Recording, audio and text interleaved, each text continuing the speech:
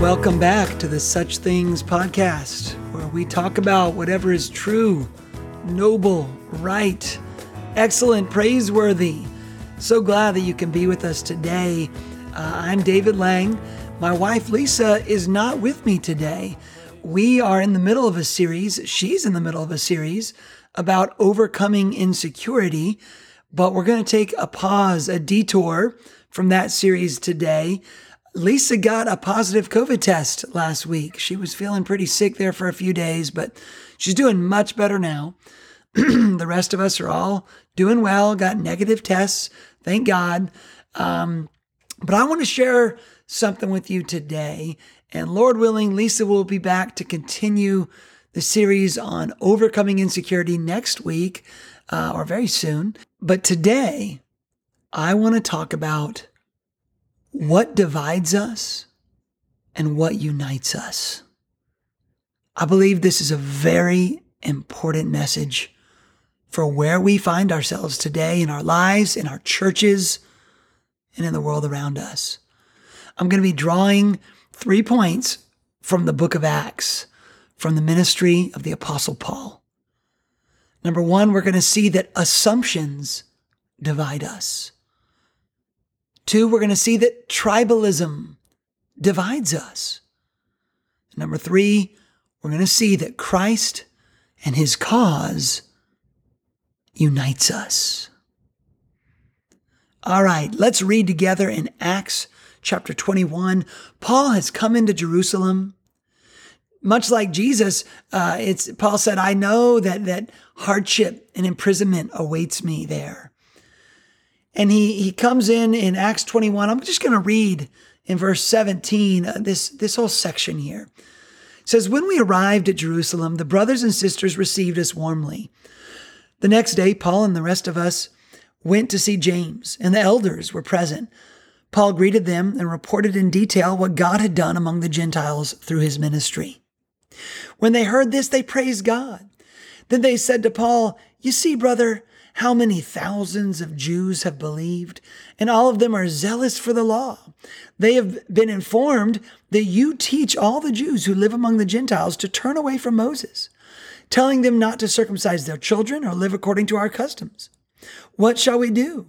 They will certainly hear that you've come, so do what we tell you. There are 4 men with us who have made a vow. Take these men, join in their purification rites, and pay their expenses, so they can have their heads shaved. Then everyone will know that there's no truth in these reports about you, but that you yourself are living in obedience to the law. As for the Gentile believers, we have written to them our decision that they should abstain from food sacrificed to idols, from blood, from the meat of strangled animals, and from sexual immorality. And that was something that they dealt with earlier in the book of Acts. The next day, Paul took the men and purified himself along with them. Then he went to the temple to give notice of the date when the days of purification would end and the offering would be made for each of them. When the 7 days were nearly over, some Jews from the province of Asia saw Paul at the temple. They stirred up the whole crowd and seized him, shouting, fellow Israelites, help us. This is the man who teaches everyone everywhere against our people and our law in this place. And besides, he has brought Greeks into the temple and defiled this holy place. They had previously seen Trophimus, the Ephesian, in the city with Paul and assumed that Paul had brought him into the temple. The whole city was aroused and the people came running from all directions. Seizing Paul, they dragged him from the temple, and immediately the gates were shut while they were trying to kill him. News reached the commander of the Roman troops that the whole city of Jerusalem was in an uproar. He at once took some officers and soldiers and ran toward the crowd. When the rioters saw the commander and his soldiers, they stopped beating Paul. The commander came up and arrested him and ordered him to be bound with 2 chains. Then he asked who he was and what he had done. Then some in the crowd shouted one thing and some another. And since the commander could not get at the truth because of the uproar, he ordered that Paul be taken into the barracks. When Paul reached the steps, the violence of the mob was so great, he had to be carried off by the soldiers. The crowd that followed kept shouting, "Get rid of him!" As the soldiers were about to take Paul into the barracks, he asked the commander, "May I say something to you?" Do you speak Greek? He replied. Aren't you the Egyptian who started a revolt and led 4,000 terrorists out into the wilderness some time ago? Paul answered, I'm a Jew from Tarsus in Cilicia, a citizen of no ordinary city. Please, let me speak to the people. After receiving the commander's permission, Paul stood on the steps and motioned to the crowd. When they were all silent, he said to them in Aramaic, Brothers and fathers, listen now to my defense. When they heard him speak to them in Aramaic, they became very quiet. Leave it to Paul, that this is a violent mob. The whole city is in an uproar. This Roman commander has to come in. Somehow Paul convinces the Roman commander to let him speak to the crowd. For Paul, any bad publicity, there's no such thing. Any crowd's a good crowd. It's an opportunity to preach the word. But notice all the false assumptions being made about Paul. See, our first point here is that assumptions divide us. Paul had been preaching the word all over the Roman world, doing incredible work for God. But then he comes in and he gives a report to the elders there in Jerusalem, and they praise God. But then look what they said in verse 21. I'm in Acts chapter 21, verse 21. They said, hey, Paul, all the Jewish believers, they have been informed that you teach all the Jews who live among the Gentiles to turn away from Moses, telling them not to circumcise their children or live according to our customs. What shall we do? They'll certainly hear that you've come. So do what we tell you to do. And they gave him instructions to try to, stamp out this gossip, to put an end to these false assumptions, these rumors. But there's more. Look at this, chapter 21, down at the end of verse 27. He says, they stirred up the whole crowd. They seized Paul, shouting, fellow Israelites, help us. This is the man who teaches everyone, everywhere against our people and our law in this place. And besides, he's brought Greeks into the temple. He's defiled this holy place. They had previously seen Trophimus the Ephesian in the city with Paul and assumed that Paul had brought him into the temple. They assumed. They said, this guy, he's doing this, he's saying that. Oh, and he brought this guy into the temple. He defiled the temple, which apparently he had not actually done at all. And then, look at this. It keeps going. There's another assumption. The Roman commander in chapter 21, verse 38, he said, aren't you the Egyptian who started a revolt and led 4,000 terrorists out into the wilderness some time ago?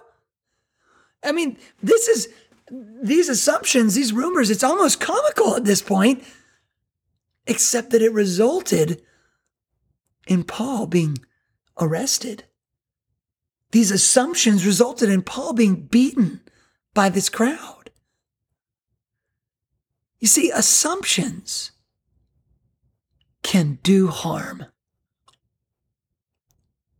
Assumptions can do great harm to people.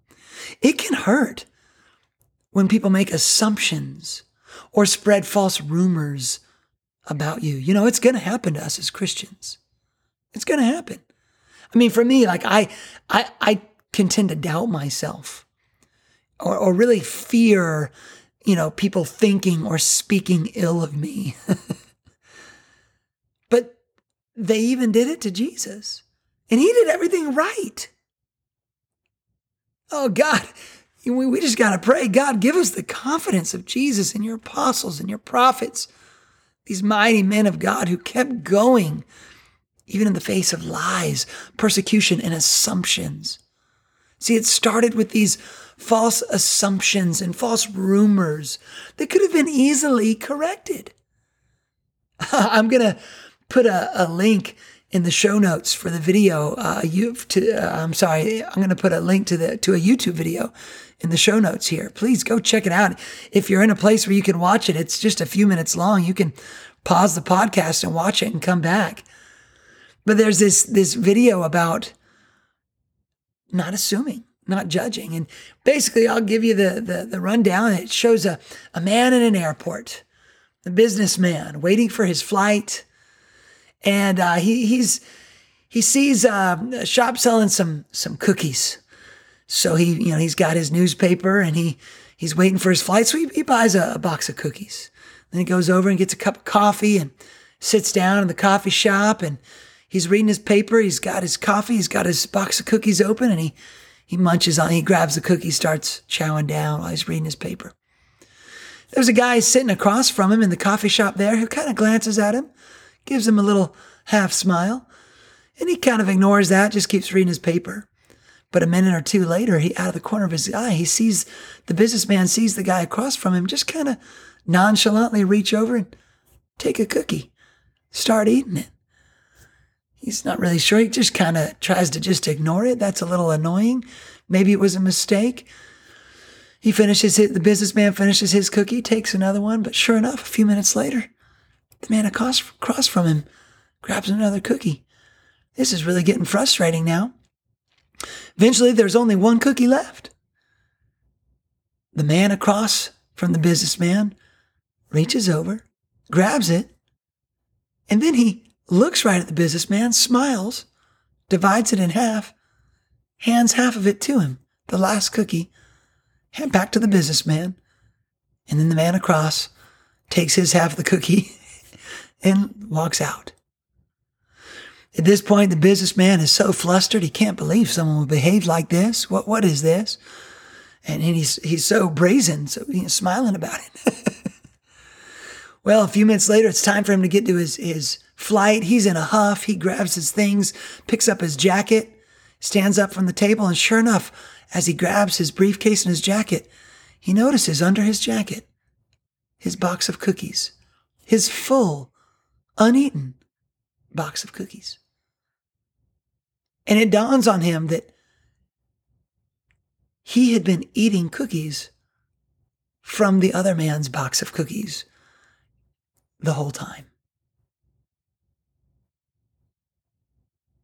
He had made assumptions about the situation, making assumptions, jumping to conclusions with incorrect or incomplete information. It can be dangerous. I'll let you watch the video to kind of see how it ends. Assumptions. We must be very careful of making assumptions about people, especially our brothers and sisters in Christ, and especially making assumptions about their motives or their heart. Judging motives is always dangerous because only God can see into the recesses of the heart. You know, the devil loves assumptions. He uses our assumptions about one another to divide the church. I see it happening. Right now, there's so many assumptions being made about one another in the church. Even conversations I've had recently with my brothers and sisters in Christ. Multiple people, have told me recently, well, I felt like that brother was cold to me. I think he's got something against me. They were kind of cold to me at church. Well, did you ask him? Do you know this to be true? Other things I've heard. Well, that brother, that sister, she's kind of flippant about COVID-19. She doesn't care about other people getting sick. He doesn't care about people dying. Can you see into their heart? Do you know this to be true? Well, I've had other people say things like, well, they haven't reached out to me. That brother's always busy. That sister, she just doesn't want to be close to me. Are you sure of that? Have you showed them grace for what they may be going through? Maybe they're in a busy season. Maybe they're overburdened. Maybe they need someone to reach out. Other people I've heard things like, oh, well, I think that brother is angry at me for my views about COVID or my views about social justice. I think that sister's carrying a grudge against me for my choices, for my beliefs. But you know what? They're just different than me. We're going to have a hard time ever being close. Man, we got to watch out for that. I think it takes a tremendous amount of maturity and trust to have different opinions, but still give your heart to be friends and partners in the gospel. See, Satan wants to find ways to get us in the church to hold back our hearts from one another. We've got to resist this urge to pull back our hearts from one another right now. Jesus tells us what to do in Matthew chapter 18. Go talk to your brother or sister. Bring it to them. Go, not attack them, bring it to them. Say, this is the situation. Give them a chance to respond. This is very difficult for me because, as I shared a minute ago, I hate conflict. Man, I got in the wrong line of work, didn't I? Going into the ministry. But go talk to them. That's what Jesus says to do. And notice this, church. I'm preaching a little bit here. Sorry, this is something I've been sharing with my church here in Myrtle Beach. We've been reading the book of Acts together, and it's amazing how much of what Paul and the brothers and sisters in Acts, all the things they were going through, how much we can see ourselves in what we're going through. But let me show you this. Acts 21 and verse 24. Did you catch it here? They told them, hey, take these brothers and have them do these purification rites. Then everyone will know that there's no truth in these reports about you, and that you're living obedience to the law. See, there was concern that Paul, being a Jewish Christian, but there was great concern that he was teaching, as he was reaching Gentiles, that he was teaching people to turn away from the Old Testament law. And they say in verse 25, hey, as for the Gentile believers, we've written to them our decision that they should abstain from food sacrificed to idols, from blood, from the meat of strangled animals, and from sexual immorality. And that refers to a conflict they had earlier, but a cultural and even a racial conflict they had in the church between Jews and non-Jews in the church, the Gentiles. And so they had come to this decision to try to keep the peace. And they had, hey, abstain from food sacrificed to idols, from food with blood in it, from meat of strangled animals, and from sexual immorality. So, and they also gave Paul these kind of interesting things to do about taking these brothers in and shaving their heads and kind of following this Jewish purification custom. Notice some of these things here, these items, were in obedience to Scripture. For example, namely, abstain from sexual immorality. But some of these things we're seeing about food, about shaving heads, these are not sin issues, Scripture issues. These were concessions to the culture for the sake of unity. Let me say this again.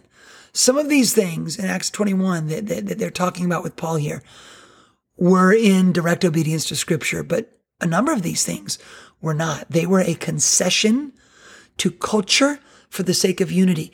Here's what I'm getting at, guys. Sometimes some things are in the Bible. We need to repent and be baptized. Go make disciples. Turn away from sexual immorality. Amen. But sometimes some things are not spelled out in Scripture, but we all, at times, must take great pains and go to great lengths to bend over backwards to help maintain unity and trust in the body of Christ. Sometimes we need to make concessions for culturally divisive issues. That goes for all of us. I've said it before. You know what? If I got to wear a mask to worship with somebody, if someone is fearful to come to worship unless I wear a mask, I'm willing to do that for them. I'm willing to do that for our unity as a body, because unity, worshiping with my brothers and sisters, being unified, studying the scriptures, being together in fellowship with one another so that we can be partners in the gospel together. This unity is worth more to me than my comfort or my personal beliefs, my politics, my opinions, and even, frankly, some of my personal liberties. Now, before you get too feisty, don't worry. I'm going to try to make everybody mad by the time I'm done today. But sometimes we make concessions because we love each other and we want to be unified. That's what they were working through in the book of Acts. Repeatedly, actually. Assumptions divide us. Let's go on to Acts chapter 22. We're going to see that tribalism divides us as well. So Paul, we left him. He was the crowd got quiet. This angry mob gets quiet, and he shares his testimony with them in Acts chapter 22. He shares his conversion story, something he did repeatedly in the book of Acts. And he shared about Jesus being Lord, how he used to be a persecutor, but he came into a personal, close encounter with Jesus. And he shared with them about Jesus and how Jesus changed him. And then in verse 19, at the end of his testimony, Paul says this. He's sharing about his conversation with Jesus. He says, "Lord," I replied, "these people know that I went from one synagogue to another to imprison and beat those who believe in you. And when the blood of your martyr Stephen was shed, I stood there giving my approval and guarding the clothes of those who were killing him." Then the Lord said to me, "Go, I will send you far away to the Gentiles." The crowd listened to Paul as he's sharing his testimony here, until he said this. Then they raised their voices and shouted, "Rid the earth of him. He's not fit to live." Good grief.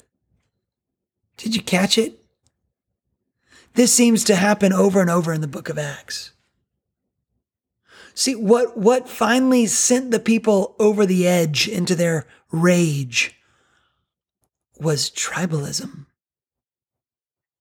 What made them angry? It wasn't even the message about Jesus. It seems that they were more prepared to accept the message about Jesus, potentially being the Messiah, than they were ready to accept that Gentiles could be accepted into the kingdom of God.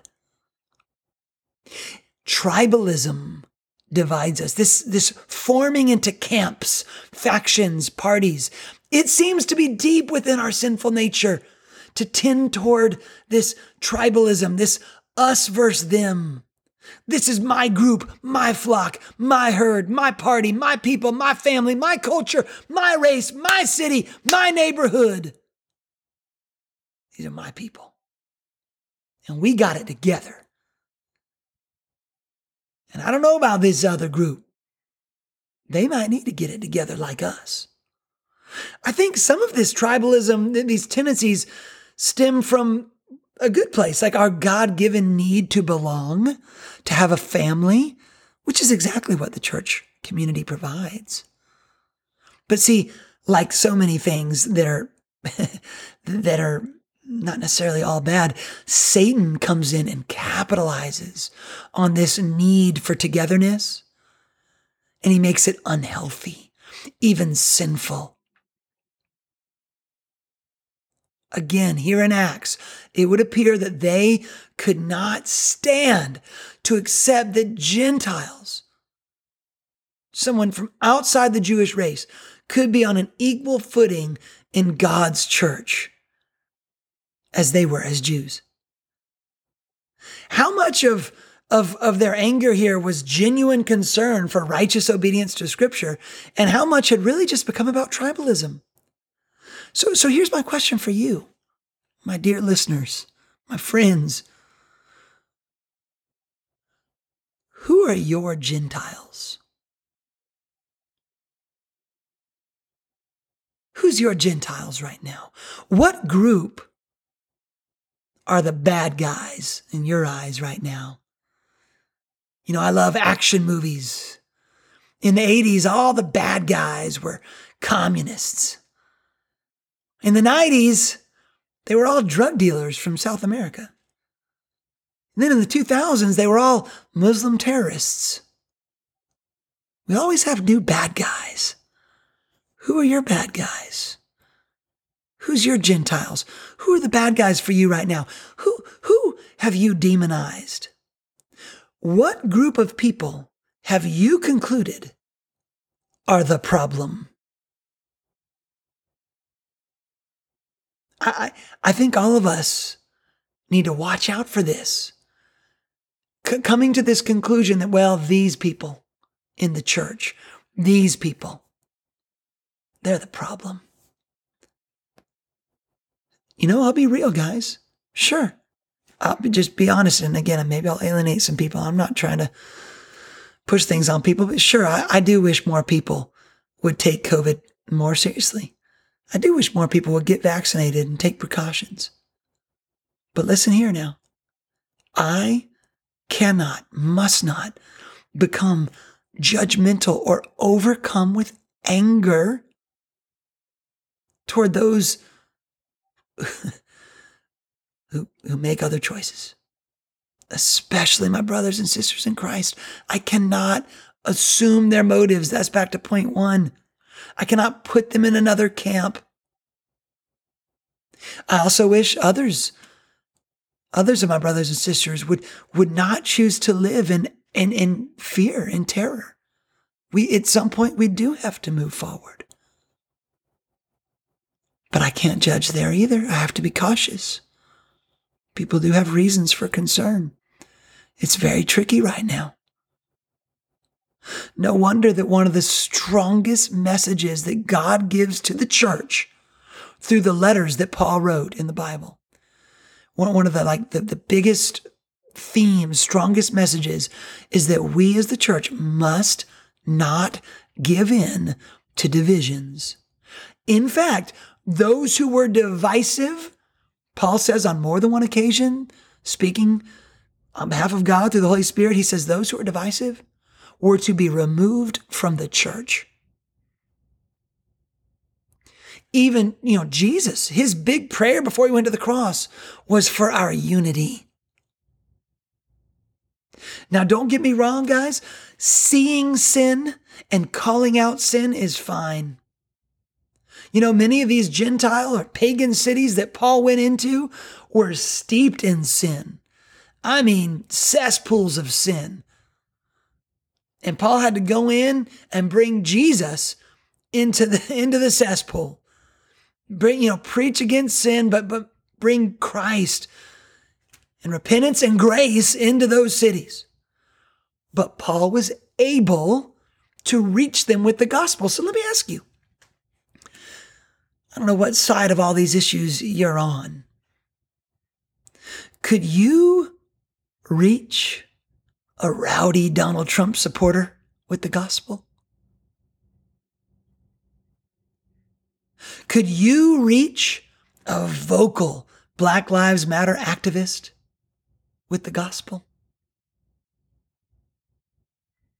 Could you connect with and reach out to an avid anti-masker and anti-vaxxer with the gospel of Christ Jesus and his grace?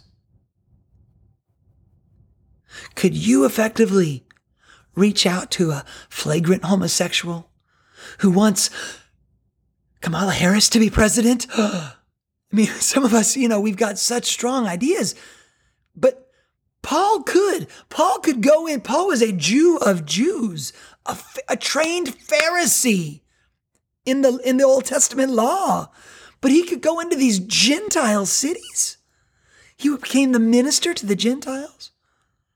See, guys, assumptions divide us, and tribalism divides us, but Christ and his cause unites us.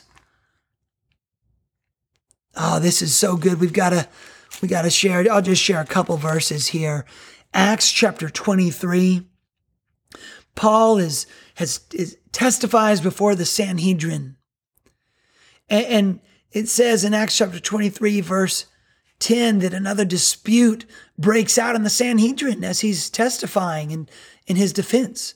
It says the dispute became so violent that the commander, that's the Roman commander, was afraid that Paul would be torn to pieces by them. He ordered the troops to go down and take him away from them by force and bring him into the barracks. The following night, the Lord stood near Paul and said, "Take courage.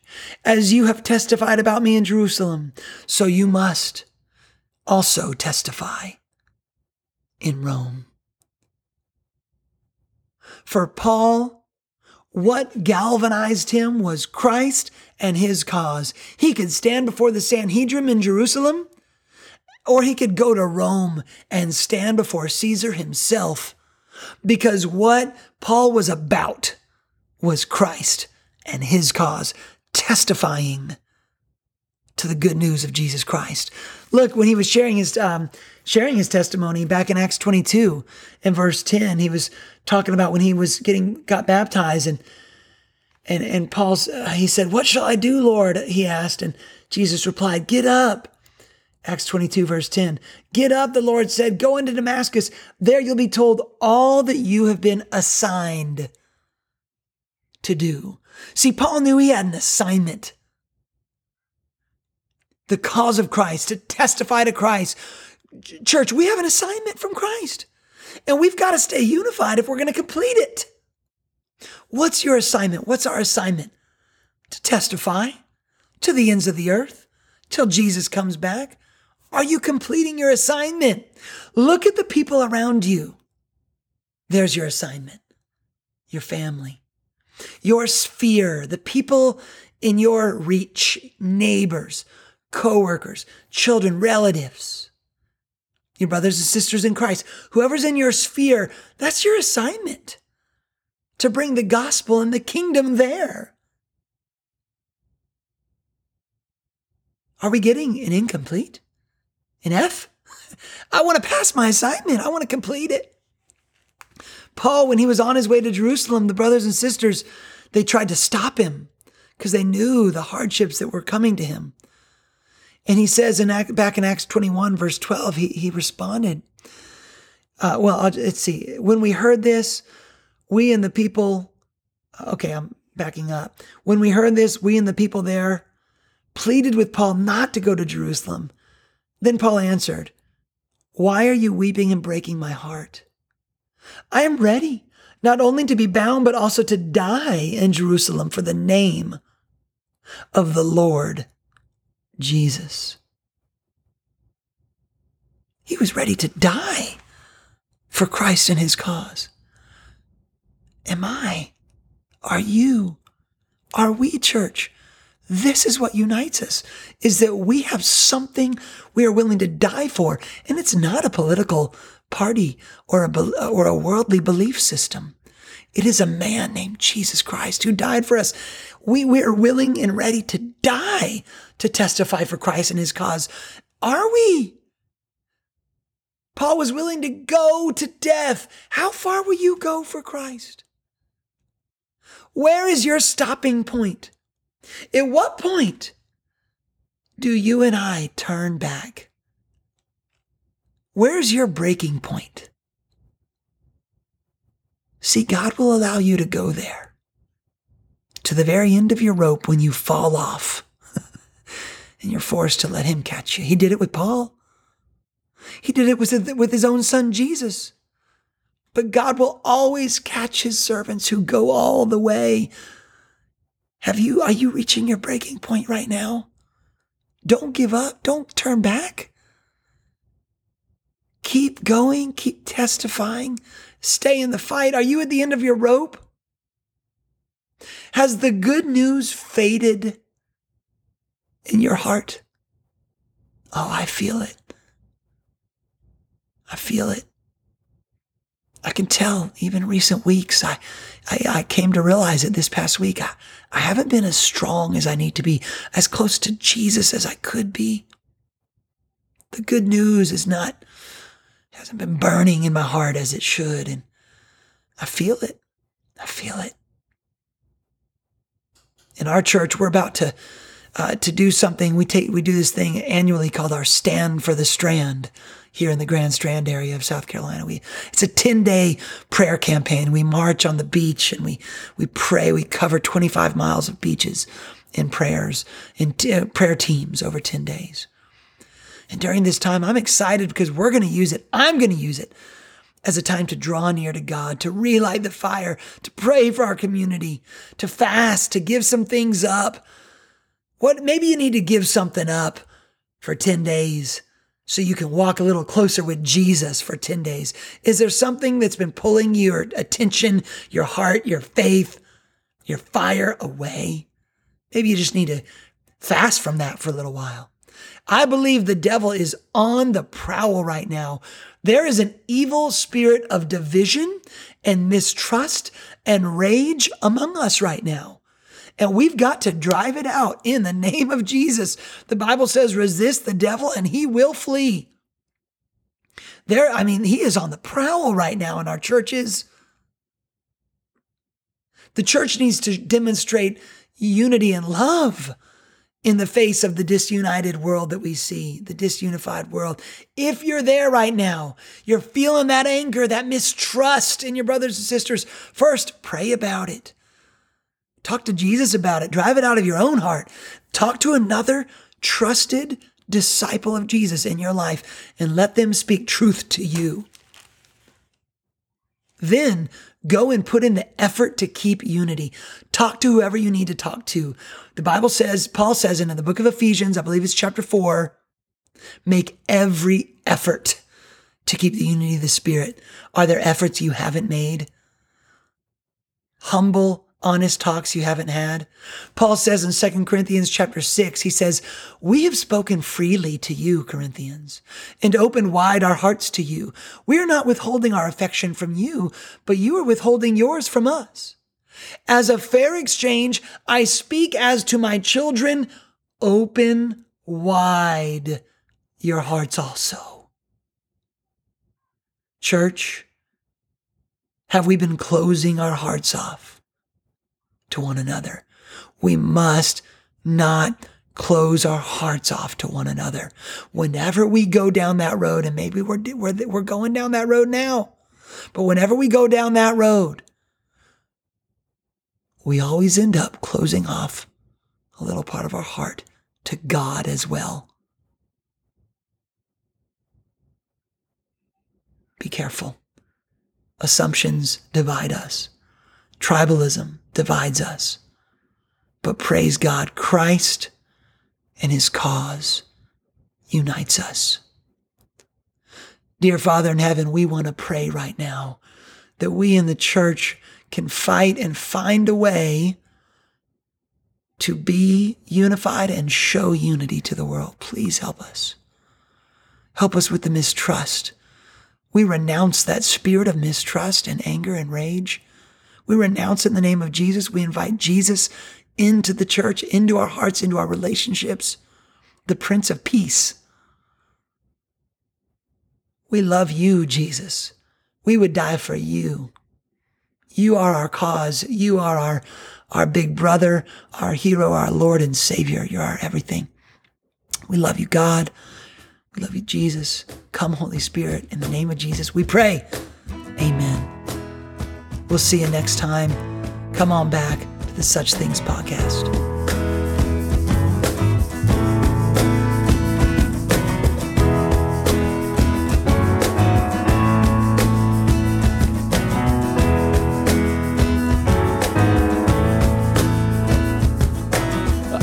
Praise the Lord today, for he is all my hope and stay.